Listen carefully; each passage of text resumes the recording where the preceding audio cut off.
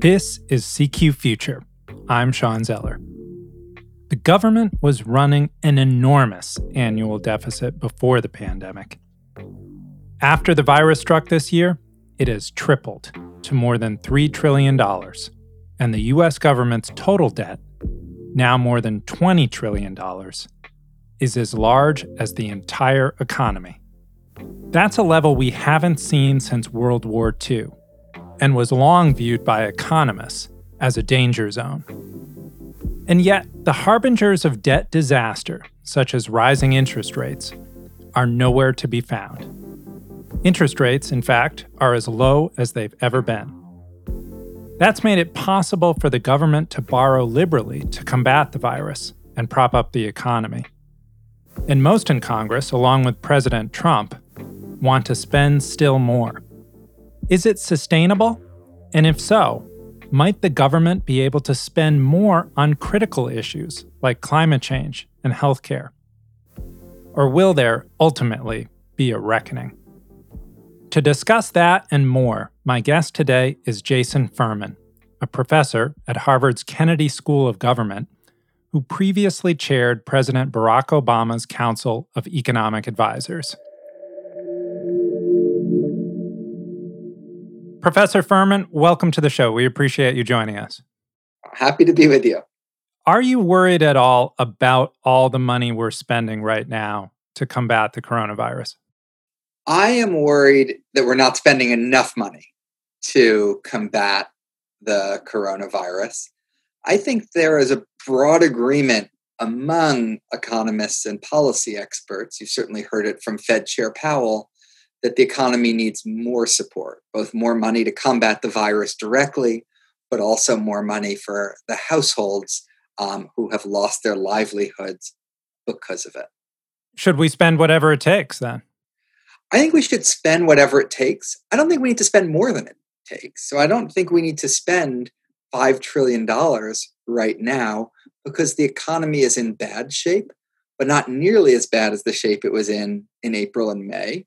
Frankly, it's in slightly better shape than I thought it would be in. So we need to spend whatever it takes. We need to spend a lot, but that doesn't mean spend in a wasteful and unnecessary manner. After the pandemic's passed, will there then be a reckoning of sort? Are we going to have to deal with the fact that we spent several $1 trillion? So the view that we should spend whatever it takes and not worry about the debt this year is a consensus among economists. What happens next and how urgent the debt will be is something that lots of economists are trying to wrap their heads around, are less sure about, and is less of a consensus. My own view is that I am very unworried about the debt. And the reason I'm not very worried is that interest rates are so low. And as long as interest rates are so low, the debt doesn't present much of a burden to the government. It doesn't present much of a burden to the economy. And in effect, it's a little bit like financial markets yelling at us, we're not that worried about the debt. You shouldn't be either. What do you make of that interest rates indeed have remained very low? They seem to track what the Federal Reserve has wanted in lowering the rates that it controls. But is there any danger that it could get out of the Fed's hands, that other rates could start rising despite what the Fed does? So it's really important to step back and ask, why are interest rates low today? And the important observation there's a few important points. One is they've been falling now for about 30 or 35 years. They've been falling in lots of countries. They were already somewhat low before the financial crisis. They were already very low before the COVID crisis when the economy was in very good shape. And what all of that tells me is that most likely, we can't be certain, but most likely this represents a longer term structural shift in the economy. It's not caused by Jay Powell or this Fed governor or that European central banker, but some underlying fact about the economy that has changed over the last several decades, and thus it's likely to persist. Whether or not the Fed wants low rates, we're likely to have them. People talk about the tools in the Fed's toolbox, one of which is lowering that rate that they control. But lowering it as much as they have they diminished their ability to respond if the economy suddenly gets worse? The Fed did almost exactly what it should have done in response to this crisis. I give it very high marks. If you're saving your ammunition for anything, now is when you want to save it for. And I'm not sure the saving ammunition metaphor is even exactly the right one for thinking about Fed policy. The fact, though, is that the Fed is limited in how much they can do to help an economy with the problems that ours does right now, which is why fiscal policy, increasing spending or cutting taxes, is just so important and has to be central to any economic recovery. Back when you served in the Obama administration early on, the president was considering something that was known as the grand bargain, right?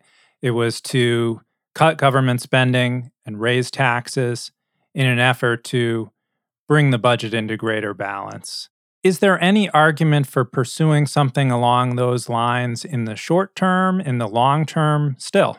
So, my own view is that if you have anything you can do to make the world a better place, you should do it. Back in 2011 and 12, I was part of the team working with President Obama on that grand bargain. My view is if we had succeeded, it would have in some ways improved the delivery of Medicare, because that's a place where I think we can save money and make it good for people in the process. It would have reformed the tax code in a way that would have made it both more progressive and more pro-growth. It would have included in that deal some upfront investments in things like infrastructure combined with the longer term cuts.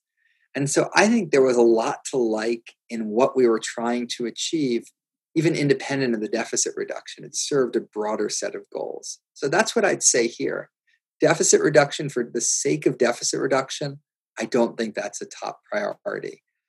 A lot of progressives have looked at the deficit and the hand-wringing over the years about it, and they've seen Republican presidents who previously were worried about the deficit, but then in office have waged wars in the Middle East, have lowered taxes in ways that have expanded it.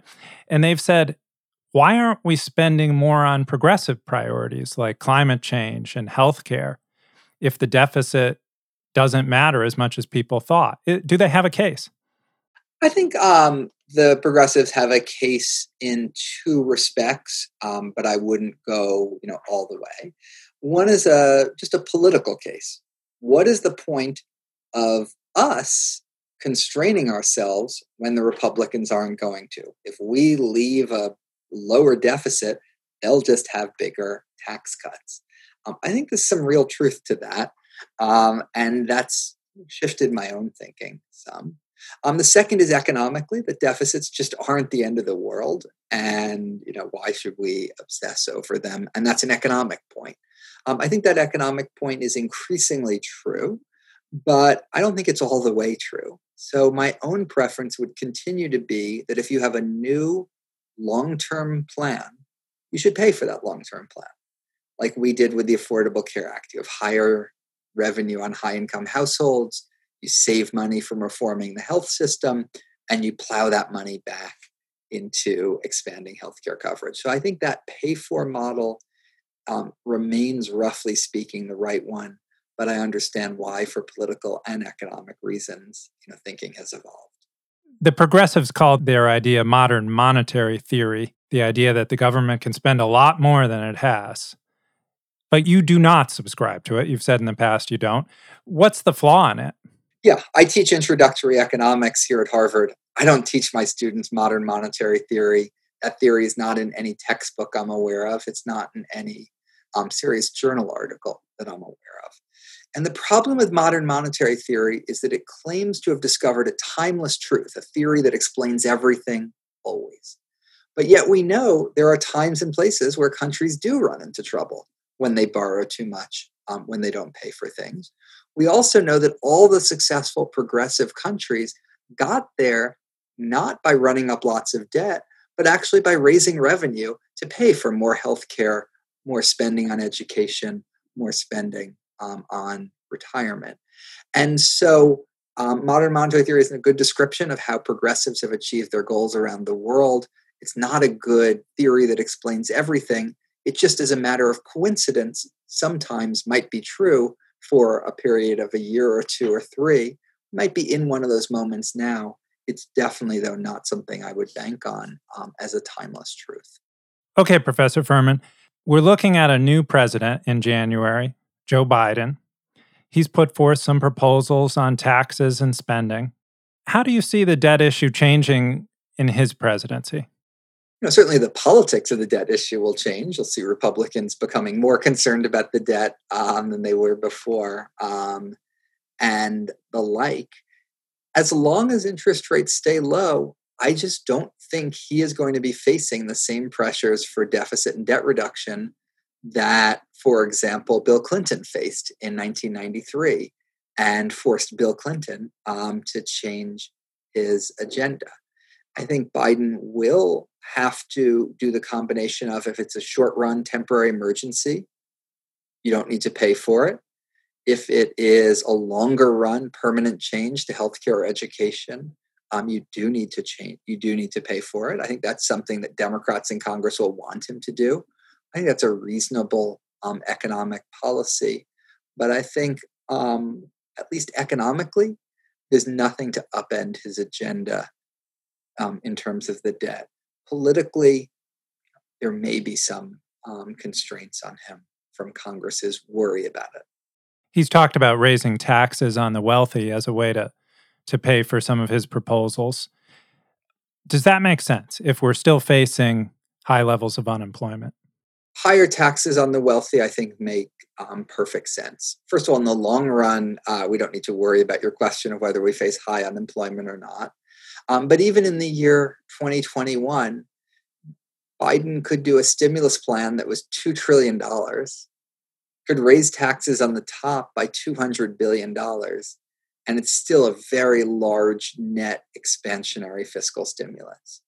And that's why the economists that have analyzed his plan, for example, the economic researchers at Goldman Sachs, find it to be a net increase in economic growth, a net increase in jobs, even with the tax increases in the short run, because they're just so outweighed by everything else in his plan. So let's step back. How do you see the debt in the future? Will it continue to be growing as it has these many years in a way that causes people to shudder and we'll get used to it? Or will there be a return to balance at some point?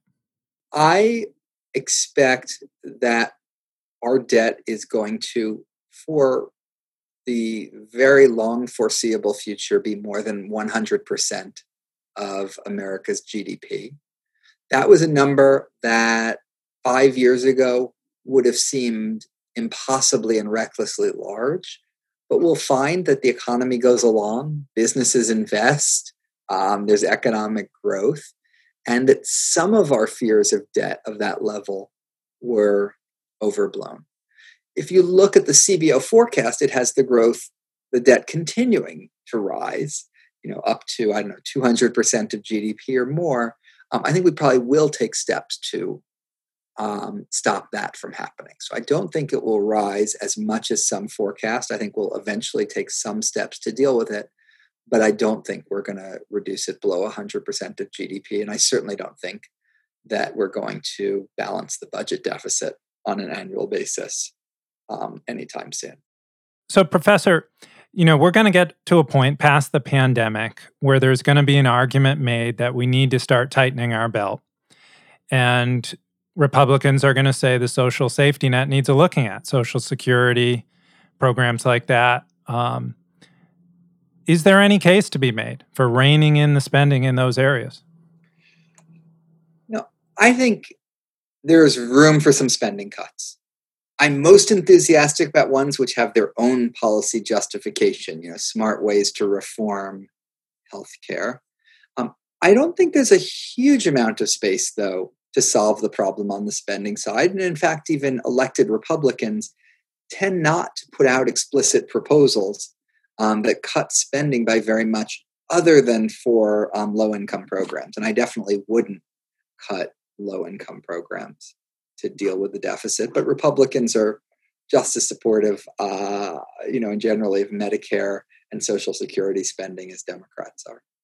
Well, it's often said we spend a lot of money on healthcare compared with other developed nations and don't get much better results.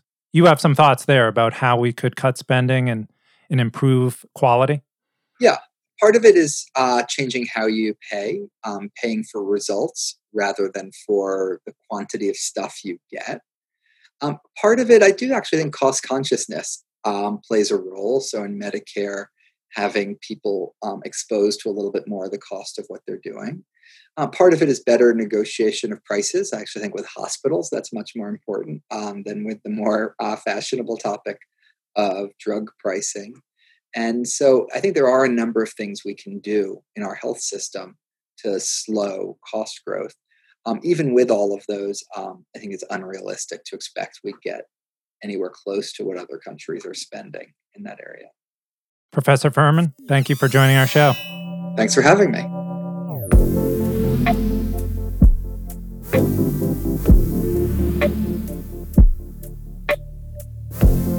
That's all for this episode of CQ Future.